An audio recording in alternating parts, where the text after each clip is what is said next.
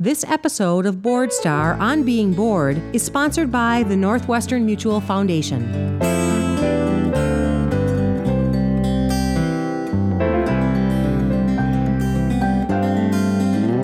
Welcome to Board Star on Being Bored. I'm Pat Wispinski of the Nonprofit Management Fund. We're podcasting from our storefront office in Milwaukee, Wisconsin. In an earlier podcast, I spoke with Susan Kenny Stevens, the senior consultant from Larson Allen Public Service Group, about her work with nonprofit life cycles. During that conversation, we identified a unique challenge for nonprofits, and that is when the founder is still involved with the organization. Today, I have the opportunity to once again interview Susan Kenny Stevens by phone in her Minneapolis office to talk about founder syndrome. Welcome back, Susan. Thank you so much, Pat. I know that you've spent quite a bit of time actually both studying with founders and working with them in general, but in particular when they get kind of mired down with founder syndrome. Well, my sort of second most studied area besides organizational life cycles is with founders. I did my PhD dissertation actually on nonprofit founders, and in particular on nonprofit arts founders. First of all, there's very little literature on this out there, but what we know anecdotally and what we know from the research I've done and a few other people have done is that the identity of many founders is tied up very closely with their identity as an institutional person.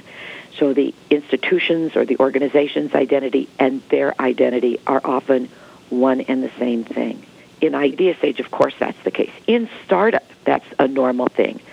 By the time an organization knows it's going to survive and they're in sort of the growth stage, middle growth stage, it's really important for founders to begin to individuate themselves from their organizations and realize that the organization has a life of its own. The founder has a life of its own. And of course, most founders would rather leave a legacy than a closed door behind them. One would hope, and that is generally the case. I also talk about founders deciding whether they have a limited life corporation that's going to end with them or whether it's sustainable and going to go on and they want it to go on. In the case of those that want it to go on, then even more so, this whole issue of separating their identities is a really big thing. What research in the private sector shows is that a founder can stay as long as they want in an organization, as long as they adapt their own needs and their own personal inclinations to the needs of the organization. And when they don't, it's time to leave? Well, then it sometimes becomes an unhealthy situation where the organization is centered around the whims of the founder. And where that becomes most problematic is if there's sort of unbridled leadership, in other words, ungoverned leadership. If a board is in place that really understands its role and may have the greatest of respect and esteem for the founder, which, by the way, I do, and I'm a founder, so I always have to, throw that into the mix. But if the board really knows its role, and it might cut the founder some slack here and there, but still is exercising its role on behalf of the organization, isn't just a board for the founder, then that's sort of the most ideal of all circumstances.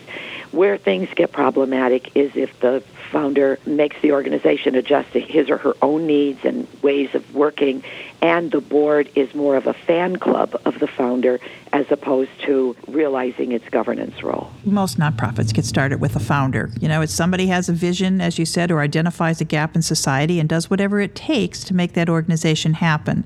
The problem becomes when they lose sight of that vision and become so mired and so entrenched in the organization they can't separate it from themselves. That's it. And the longer a founder stays, the more the obligation to make sure that the organization really is functional.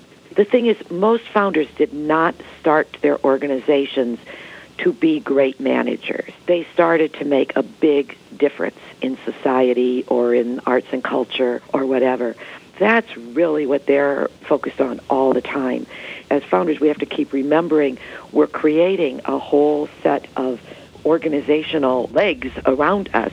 And as long as founders can keep remembering that, then I always say give them free rein to do their thing, whatever it is, as long as the organization can afford it and there's somebody else both above them and the board level tempering and managerially running the place. Because founders are leaders, they're typically not managers. There must be a very delicate balance in the board trying to supervise the person who had the passion to begin the organization and struggled with it to get it to where it is today. What red flag or advice do you have for those boards that are in that position? It's not easy to supervise a founder. Especially when the sort of bloom goes off the rose and people begin to feel like there's a disconnect between the awe that they had for this founder and now thinking this person is a human being and we need to get in here and supervise the situation. The boards that manage through this the best are ones where the founder believes that the board understands the work and cares about the work and is committed to the work. It's when power struggles ensue or when a board uses a hammer rather than diplomacy that things go really wrong. And those are the horror stories you hear about. So I would urge in every case, all of these founders have so much sweat equity in what they've built.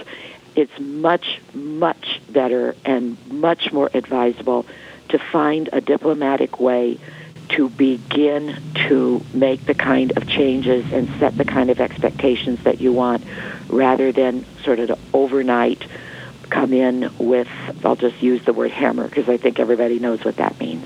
And just speaking about founders and leaders, what about your own life cycle? What's next for you? Well, I've been at this 25 years as a management consultant, and before that I was a clinical social worker and a nonprofit administrator. So I'm getting into, even though I'm not quite retirement age, I've promised myself to take a sabbatical after I complete my 25th year.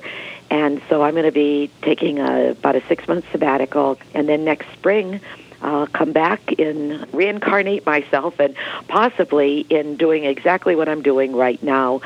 But I want to give myself some mental space to really think about what's next and what's the best use of my life and my own calling going forward. Well, thank you so much, Susan. That was really a perfect ending. It was my pleasure. Thank you so much, Pat. BoardStar envisions strong nonprofit organizations governed by diverse, passionate, and resourceful leaders. Support for BoardStar is provided by the Northwestern Mutual Foundation, committed to inspiring human potential through lifelong learning and commitment to community. This educational podcast is sponsored by Northwestern Mutual, the Quiet Company, building lifelong relationships in communities for 150 years. Thanks for listening.